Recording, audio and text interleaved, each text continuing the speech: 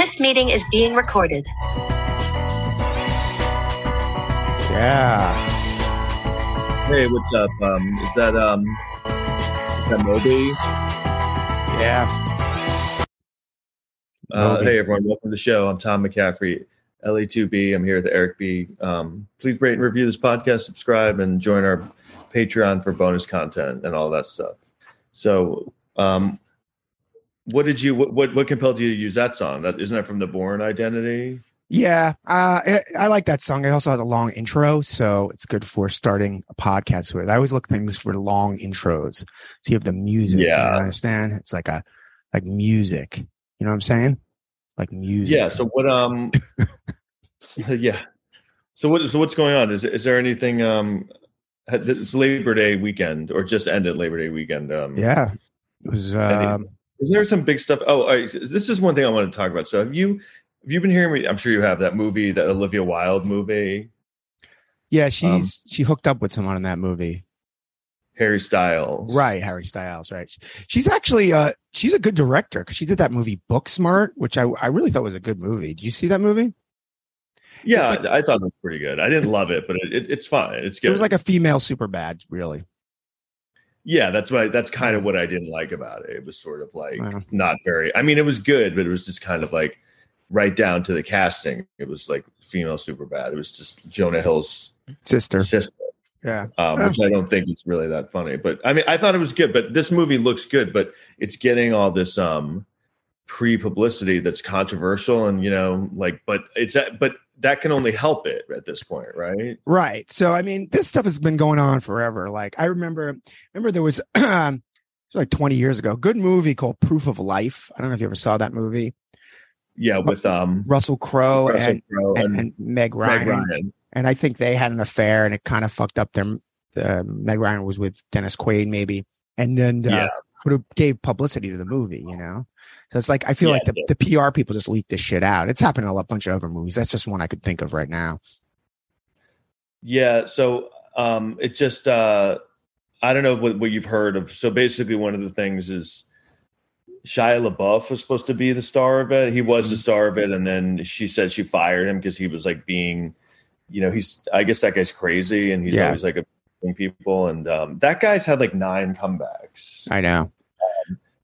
So she said she fired him because she wanted to make the chick Florence Pugh feel safe, but then Shia LaBeouf released like a FaceTime message she sent saying, like, kind of asking him to stay on the movie. Oh.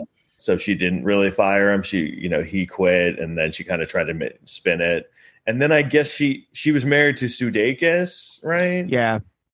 And he cheated on him. What? Yeah, I know. I read he served her divorce papers like while she was doing something like at work, where everyone like she was performing or something, and then she got all like in an uproar and was so angry. But she cheated on him with Harry Styles during this movie, right? So what they're saying. Yeah, she did, and then that's what they say. Well, I mean, it's been pretty confirmed. Okay.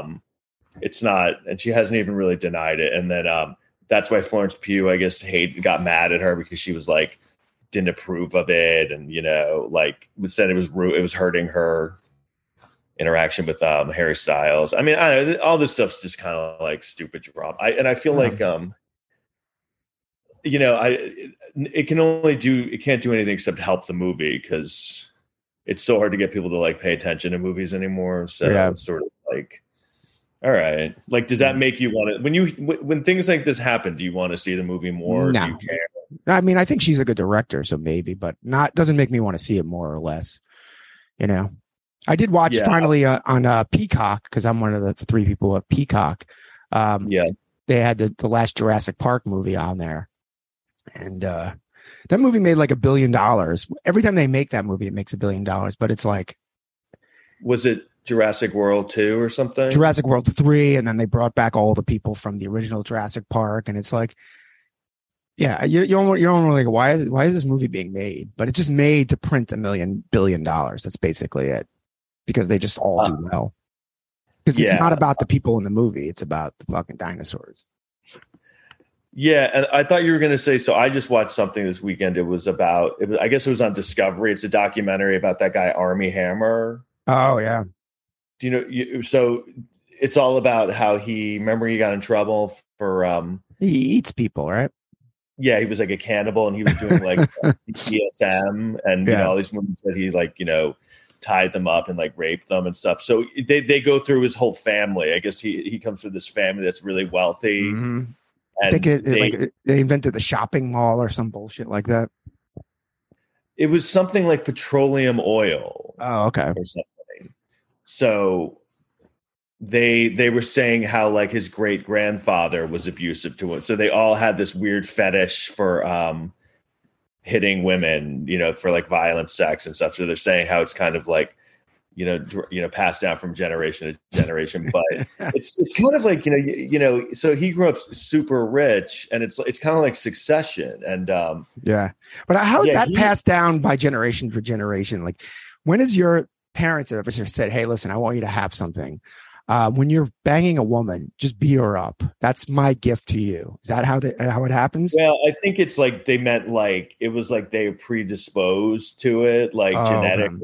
But I think also when you grow up with this privilege and you can get away with anything you want. Yeah. And I guess if the only example you're given by your parents or your grandparents or people in your family is that you're abusing, it's the whole thing where they get a divorce and then they're doing a lot of drugs, and there's like 17-year-old girls around, and they're all trying to, and it's all these like scummy, rich, old dudes, and it's like Epstein, and they're really old. They show they're like these disgusting old guys. And then, I don't know. It kind of makes sense that he would be like that because he was this really good looking rich guy. Yeah, he's like he likes like American Psycho, that dude in real life, Yeah, and he's one of the only ones that I've seen that I'm like, oh, he's done. He's never coming back, because it's really weird too how stupid he was, because there's all these messages they have on Instagram, the women save, that are like, I want to eat you, I want to like take your rib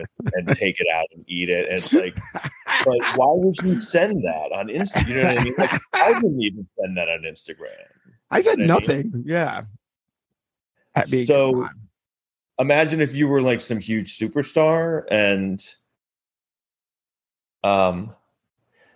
yeah. So, can you stop for a second? I have to email this guy. Okay. This meeting is being recorded. Okay. All right.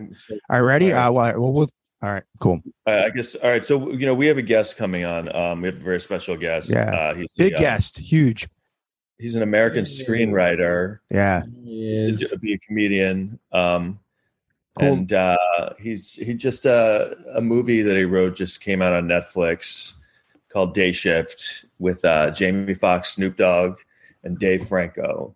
Give it up for our guest, Tyler Tice. Yeah. All right. What's happening? What's up, man? How you doing? Thanks for having me. Thanks a lot. Sorry for I guess you're having some issues getting on. Yeah. Well, I thought I had to like download Zoom on my phone real quick because I didn't realize you were going to send it to my Instagram, and it wasn't downloading. Yeah. And then I tried to log in on my computers. It was a mess. Yeah, so I'm glad so much stuff. Well, glad we finally got through it. Glad to have you. I was a big fan of the movie. I really liked that movie. Thank you. I appreciate that. Yeah, we both really liked the movie. I want to get into that because I'm really into horror movies, and I'm into vampire movies. Some of them. Yeah. But so you're from New Jersey, right? Yes. And you did stand up for a little while? For a little while, yeah. All right, two things I got to. One, where in New Jersey are you from? A town called Flemington. Flemington, Central Jersey. Yeah. Oh yeah. Okay. Cool. Are you familiar with that, Aaron? It's like Central Jersey. I lived in Jersey for a while, so I know that's like Central. And did you do stand up in New York though? Yeah, I did. I started off in New Jersey. I actually started at the Stress Factory in New Brunswick. Oh yeah. Where that is. And I don't know. I enjoyed it for a little while, and then I moved to New York, and I didn't enjoy it anymore.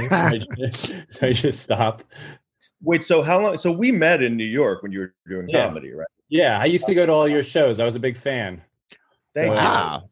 It was like, like 2007, 2008 era. I don't know. I remember listening to the Invite Them Up CD, and you were you're like one of the only people I liked on it. So wow, that's good. Cool. Yeah, that's what I said too.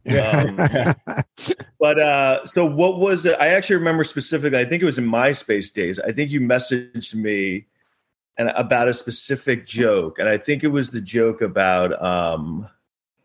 I think it was eating toss salads, prison toss salads, or something like that. That might be it.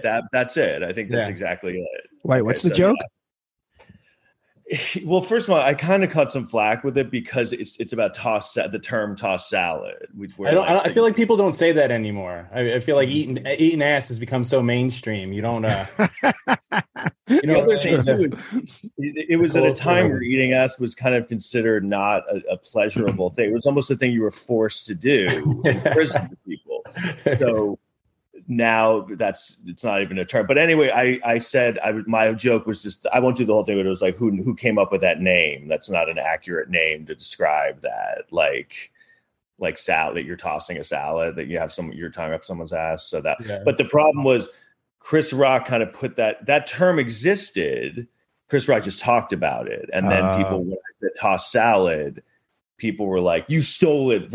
Like on the internet, people were like, you stole that verbatim from Chris Rock. And I was like, okay, I think you can still talk about things. He doesn't own the subject. But what was it about stand-up? Did you realize early on you just didn't like stand-up? Yeah, I don't know. I started screenwriting before I ever did stand-up, and but I just liked writing and performing and getting people to actually like see my writing, be like, hey, I'm actually kind of good at this. Mm-hmm. And then I feel like I liked it in Jersey, and then I moved to New York, and it was like a whole different vibe. You go to the open mics there, and just everybody was angry, and they wouldn't laugh at your jokes, and there was like it was so cliquey, and I was never in the clique, you know what I mean? And then I remember one day I was riding my bike. It was like midnight, and I rode past the Comedy Store, and I saw a comedian who I really, a big comedian I really loved. And he was outside smoking a cigarette in the rain, and just looked so sad. And I'm just like, that guy's huge. That guy is like one of the biggest stand-up comedians in the world, and that's what you can aspire to. Right. I never did stand up again. What? Can you say who that was? I guess so. I don't want to trash him because he's probably having a good night. He probably just had a good set. He was smoking a butt, but to me, it just looks so sad. Carrot Top. Was it Carrot Top? No, it was David Tell. I don't know. Oh, yeah. Well, here's the thing. And, I just saw it. I'm like, oh my God, so I'm like, I'm done. Yeah. I mean, if you ever see him, he's outside the cellar a lot. He basically always looks like that. And that's what I figured. Yeah. I mean, I'm not trashing the guy. I still love him, but it's just that is a thing. That is a very that's a thing with stand-up. I remember having that realization. I would see people who were way more successful than me, and they just their lives didn't look appealing to me. Yeah. And it was this guy's doing so much better than I am. And like how many years, for like 20 years, he had to like grind and to, I don't know. So so you were writing, so you always kind of wanted to be a screenwriter? Yeah, I was a film major in college, and I took screenwriting classes there, and I always was much better with the screenwriting than I was with the filmmaking aspect of it. And I just always kind of wrote. I wrote part of a novel. I wrote short stories. The stand-up was just writing, So can you kind of tell people what it's like to be an aspiring screenwriter? It's very frustrating, right? Yeah, you gotta be poor for like 20 fucking years. Yeah, you have to work some other job and not have a social life because you spend all your free time writing. Yeah, but pretty much stand-up comedy is basically the same thing. It's the same thing. The only thing is I can do it alone. I can sit in my house and do it at any time. I don't have to schlep out to a fucking open mic. And good point. Right. You don't need to gather around 9 people not listening to what you're doing to do it. So what, and you're really into horror, right? Yeah. Horror-ish stuff. I always say I write horror-ish screenplays. I don't think I would ever write like a slasher. Was that something that did you make a decision at one point? Like I should maybe focus on the horror genre? Cause I always hear when they always talk about if you want to make money as an early, like someone who's getting into filmmaking, that horror is a good genre because you can make money from it with not a lot of money, like not a budget. And it also has a built-in audience, and like I don't know, it can be bad and still get made. Yes, I'm sure you've seen. Can you tell us, like, did you have any huge heartbreak in screenwriting where like maybe you got really close to something and then it just felt? Because I feel like that's the story of like everyone's showbiz story. Usually. Well, yeah, because what was it in 2014? I won this competition, and through winning the competition, I got on the Blood List. I don't know if you know what that is. It's like the blacklist, but for dark. Yeah, I know the blacklist. So I won this competition. I got on this list, and this was Halloween 2014. And it was like for like 3 days, it was like they were just contacting me. This person wants to read your script. This person wants to read your script. All these people are excited. I met with one manager, and then it just died. And just I heard nothing. And what was that script? It was called The Ostrich Farm. It was like it was like about drugs that make you go insane. It was like kind of like an alternate reality where it was kind of like fucking A Scanner Darkly meets Pulp Fiction in a small town in New Jersey. Oh, I want to see that movie. But it was a wacky script. So I don't no one would ever make it. So I'm assuming that's why I never got anywhere with it. It just was good enough to win a competition. And so that's basically, so you lived in LA for a little while, right? Yeah, I lived out there for 6 years. All right, so the funny thing is, where are you now, by the way? I'm in Florida. Oh, okay. Fernandina Beach, just north of Jacksonville. Stay with us. We'll be right back. Did you know that you can change what you taste by what you hear? How can you use sound to make a deeper connection with your clients? Can we be healed with sound? Sound influences people in their buying decisions and their daily lives. In the podcast Audio Branding, I explore all of this, both with my own observations as a voice actor of over 15 years and by interviewing knowledgeable professionals in the field of advertising, marketing, music, and science. To have a listen for yourself, visit audiobrandingpodcast.com. What was LA? I mean, I assume you kind of went through the whole grind of LA. Kinda. I mean, I moved out there originally with a writing partner, and we were comedy writing partners, and it just kind of faded out. Having a partner sucks.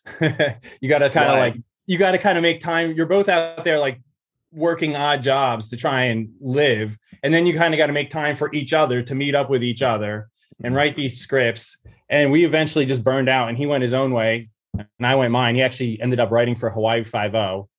And I was out in LA for years. I got married. I had a kid, and I was done. I was done. I'm like, I'm moving back to New Jersey. I'm going back to school. Right before I left is when I actually came up with the idea for Day Shift.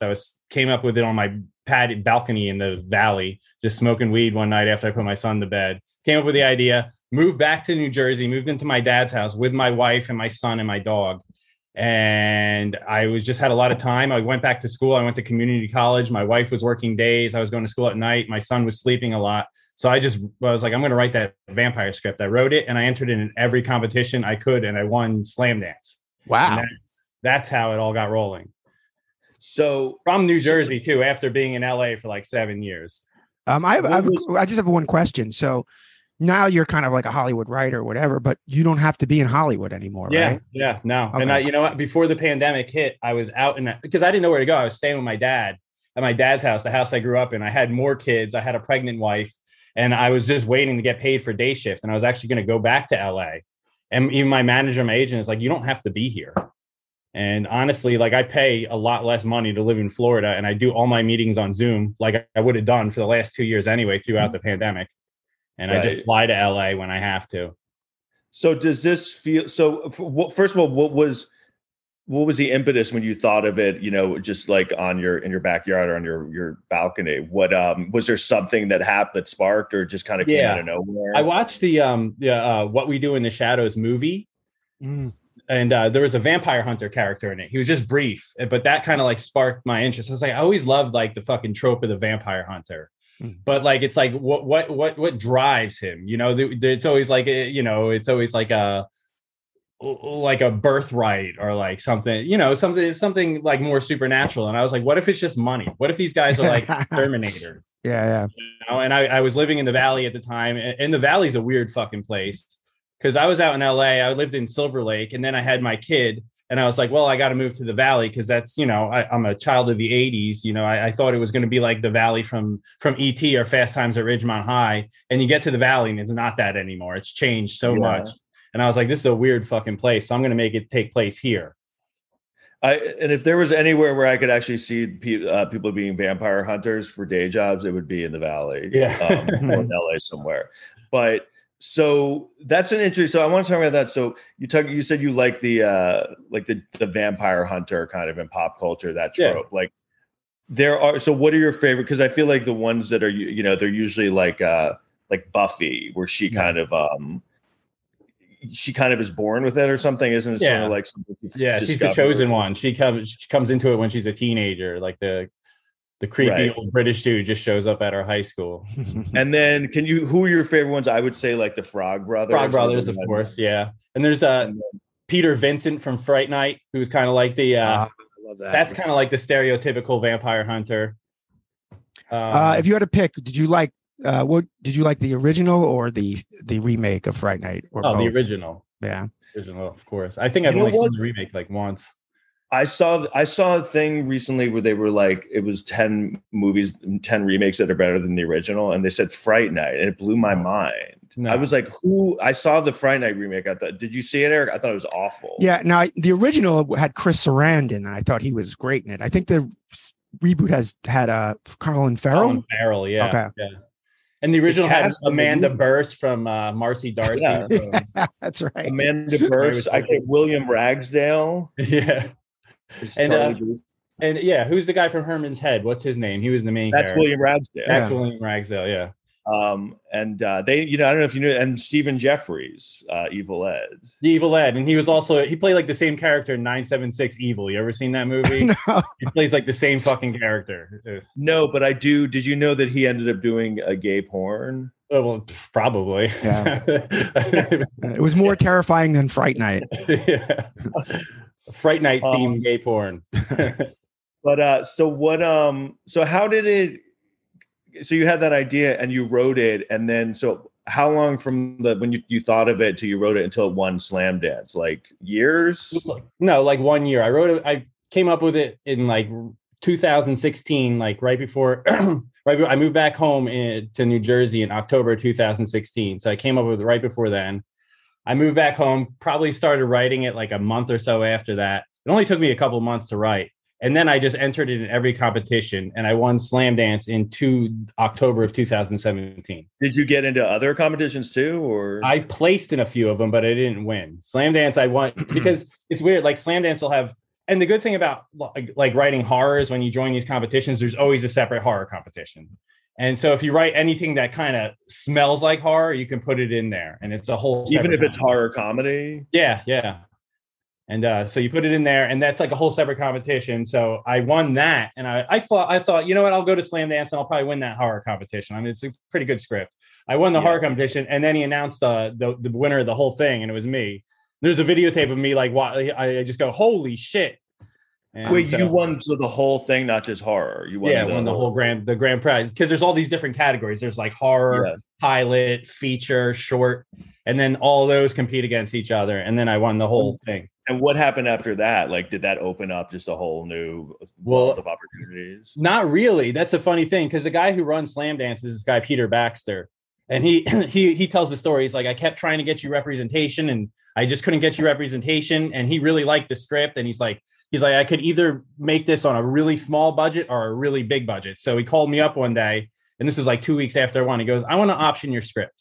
Wow. I feel like I could do something with it. I was like, okay, I'm not doing anything else with it. So he optioned it for $1,000, and he would call me like every couple of weeks with like an update, like directors they went to, what's happening with it. And it wasn't until he brought it to Impossible Dream. It's Sean Reddick and Yvette Yates. They're married. They made like Get Out and Black Klansman. They're producers. And I think the wife had Yvette Yates read it. It was like in a pile, like, because he brought it to them because they came from Slam Dance too. And it was in a pile, and she read it. and they had the idea to make it a bigger budget movie because it was really like the original screenplay was a lot different from what you saw on the screen. Yeah, no, I see it. Yeah, I see it online. They said it was $100 million budget. Yeah. Wow. I mean, this one That's they thought insane. they could make it for like under like scenes like the scene with the Nazarian brothers where they go in a house and there's like 100 vampires. In the original script, that was 3 vampires. And like these guys were like more like exterminators. Like the scene in the beginning with the old lady, like he doesn't go in there and fight her. He goes in there and fucking brutalizes her and just like stakes her because that it's just more of like that's their job. It's more. Yeah, like, I have a question. Yeah. Like, so like in those kinds of scenes that are really long fighting scenes, do you just kind of write like a fight takes place here and do they kind of just go crazy with it or kinda? Well, it's like because what happened next is they brought JJ Perry. They were at actually like a birthday party. They were at their daughter's friend's birthday party and JJ was there with his daughter and they knew JJ wanted to direct. Like he was a stuntman. He was looking to direct. So they pitched it to him and he loved it. And so he wanted to come aboard as a director. And that's when he would start calling me and be like, I need more action. I need more action in this scene. But like, these guys, they do their own thing. So you kind of go in more specific to like a big fight scene.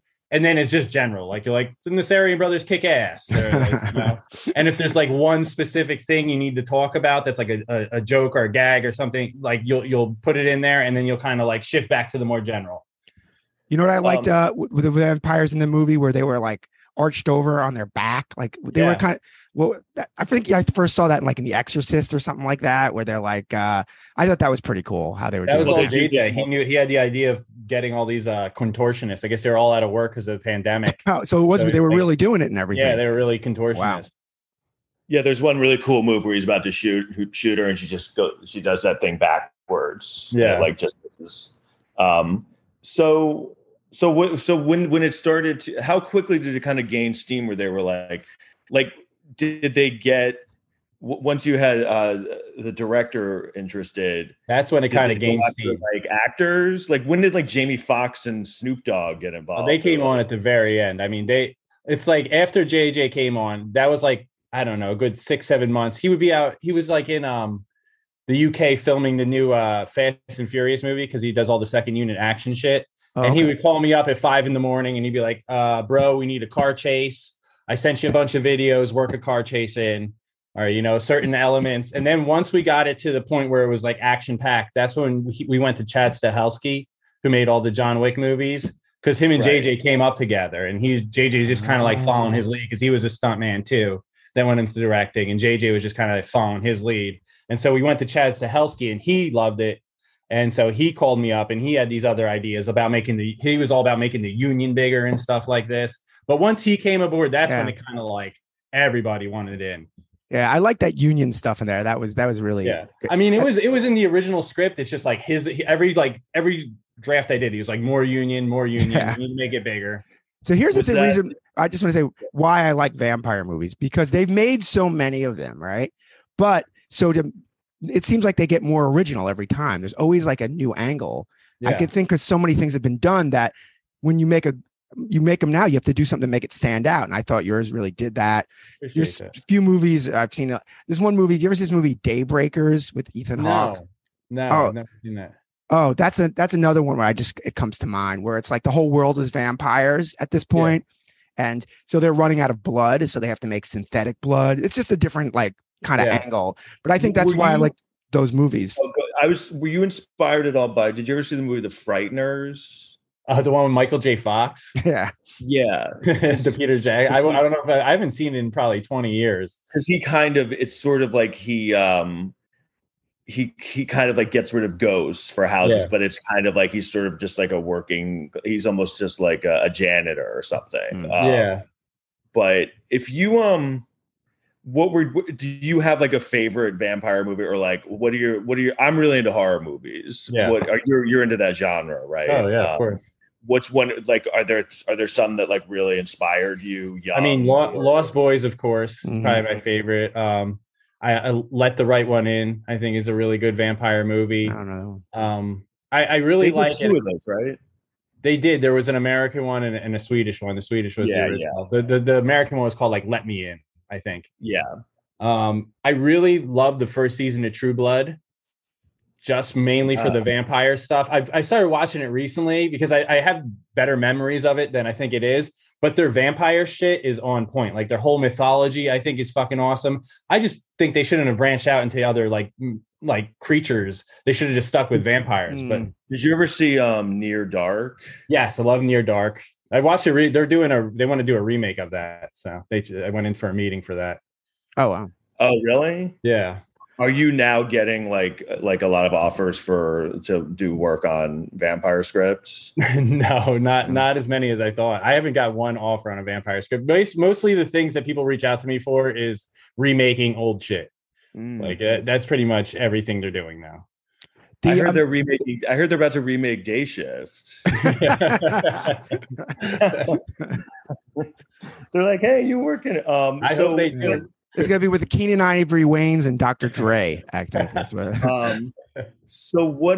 Can I? So how? I know you. I have one more vampire related question. Okay, go ahead. Yeah, please. Because one of the other things I like about vampire movies is there's rules for vampires, but they seem to change a little bit in the movies. Yeah. And in your movie, they could go out during the day as long as they were covered up, basically. Well, the mythology. I had like a pretty straightforward mythology originally. I remember when Chad came aboard, I wrote like a whole he wanted me to like write like a whole like summary of what the mythology is and everything. And it changed a lot over time. Right. But at one point it was, there's a sunscreen and they have this sunscreen and the sunscreen's bad in like 40 countries. It's made from the shell of the desert tortoise. It's like the craziest sunscreen and they get their hands on that. And if they wear that, they can go outside for like 15, 20 minutes.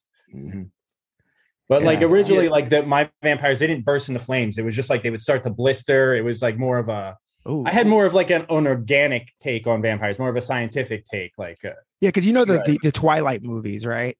Yeah, like they go out because they live in a town where it's never sunny, so they just all hang out during the day because it's cloudy. Yeah, because they're shiny, they're sparkly. All right, so that was my last vampire question. I was just going to ask. So, what was it? I know, working in that industry and stuff. Like, you'll write something, and then a bunch of people come in, and they're like, "Hey, let's do this and let's do that." How similar is it from what you wrote to what ended up on the screen? It's pretty similar. From the first 3/4 of it, it's my world, it's my characters. They kind of serve different purposes. Like in my original script, Seth was an up and coming vampire hunter that was training. So he was like underneath Bud, and he was just kind of bringing him around and showing him. So certain things like that changed, but the end is totally different. And, the dialogue is different. I think most of the dialogue that ended up in the final cut was improv by Fox and Franco. Franco. Were you so the guy who's credited with you, it says screenplay by, who was that? That's the guy who worked on John Wick? Yeah, he worked on John Wick. He wrote those Army of the Dead movies. He's writing something else. He writes for Zack Snyder now. And I don't know, he's probably got $1 billion. Probably made so much more money than I did on Day Shift. Was that, what was that like collaborating with? We never met until the premiere. That I wrote my script. They bought the original script. I went into Netflix. I did a few rewrites for them, and then they bring on the other guy. And I think there were actually 3 other writers that weren't credited that they brought on. Oh, okay. Was there also a time where because this happens a lot. I know you know, I'm sure it's like when you get someone interested in your project and they're like, we're going to do it, most of the time it stops somewhere. So that's what I hear. Were there times where they're like, it's not going to happen, or was it just on the fast track? No, it was actually on the fast track. I remember when I went to my first meeting at Netflix, and the guy there, the exec was like, he's like, this never goes this fast. He's like, I just want to let you know. He's like, I know this is your first script, but he's like, we're fast tracking this. He's like, it'll never go this fast. So was it surreal? Is it surreal now, or was it surreal the whole time? Yeah, the whole time. I mean, it's very surreal. It goes slowly, so you kind of have time to get used to it as it goes. But it's like when you're at the premiere, Jamie Foxx and they're saying your lines, and you're like, oh, yeah, it's weird. And like you're at that when I'm at the premiere, we went to an after party. and there's Jamie Foxx and Snoop Dogg and all their entourages, and there's a pool in the middle, and it says day shift in the pool. They had like a day shift thing floating in it. Wow. And it's like, I remember when I came up with that the title of it and how I came up with it and stuff. And now this whole party is about that fucking thing that I came up with on my balcony in the San Fernando Valley. Was so I mean, it must be very like reaffirming and kind of like it's nice. Yeah, it took a long time. I'm 43 years old. So. Hey man, that's most people like never get this ever. Yeah. So it's kind of an insane. Did you did you know it was originally Netflix? It was in the theaters a little bit, or not really? I don't think it was. I went and saw it at the premiere in the theater, but I don't know if it was ever in the theater. I think the only reason they put it in the theater is for award season, and I don't know if this is the real their prestige picture to get all the awards this year. Yeah, but me and Tom talk about this all the time, and it doesn't really matter anymore. I mean, it's the days of the theaters. Yeah, but even big movies now. Like I just saw the new Jurassic Park on Peacock. And it was in the movies like a few weeks ago. It doesn't really matter anymore. More people are going to see it on streaming, It's crazy how fast. I can remember being a kid and the movie would go out of the movie theater and you wait like 6 months till it came out on VHS. I was just watching HBO, and Elvis is on HBO, on the guide. That's insane. I mean, you're a little younger than me, but it's like, you remember, it was a huge, I remember when I was really little, a movie would take like over a year to be on cable, maybe. Yeah. Oh yeah. Yeah. And then even longer it'd have its network premiere and it'd be a fucking event. They would be like, So like when you said Weekend Splash is the Disney Sunday movie and everyone would record it. Oh yeah. Yeah. What, so you said you were kind of like done at one point. So was this kind of like a thing where you were just like, whatever, was this kind of almost like a last? Yeah, it's my last ditch effort because I never wanted to write a vampire. I always loved vampire movies, but I was like, I can't write a vampire movie. It's so oversaturated. And I was like, can I ask you, why do you think that, can you even put your finger on, why do you think this was the one that people were just like, yes, we're doing this? Is it because it was a comedy and vampires, it's like a popular like genre of horror, or I think it was just a new take on vampires. Like you were saying, it was just a different take. People love vampires, and no matter what, no matter how many times people think there's too many vampire movies, we're oversaturated, they just keep making them, and people keep watching them. Do you think you'll write? Or have they been like, hey, you have to write another one? Like I would not yet. I would love to. I've heard a lot of chatter on Twitter about a Nazarian Brothers spinoff. That'd be cool too. Oh yeah, those two guys. Those were the other guys, right? Yeah, the Armenian guys that showed up with them. The guy from Shameless, right? Yeah. So has this opened up a lot for you? Like in terms of now, are you kind of like a hot like writer now and the screenwriting? I thought I would be hotter, but I've gotten a couple calls post day shift coming out, but it's just kind of the same thing. I have an agent, I have a manager. I'm just trying to crank out stuff. Are you writing something now? Yeah, I'm writing a few different things. Are you like, you want to do horror? Horror-ish stuff. Horror, I like horror comedy, horror crime. What are some of your favorite? What do you think are some of the best? What do you think of the state of horror right now? Like what it is now? Do you think it's in a good place? I don't know. I think it is. I'm trying to think what's the last good horror movie I watched, and I really can't. So. Did you see? This isn't really horror, but like Nope. It's not really horror. I didn't see Nope. I have 4 kids, so it's hard for me to get out of the house and go see movies. And even when I do watch them, it takes like 2 nights.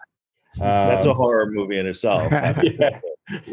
I'm sure you've seen a lot of Pixar stuff though lately.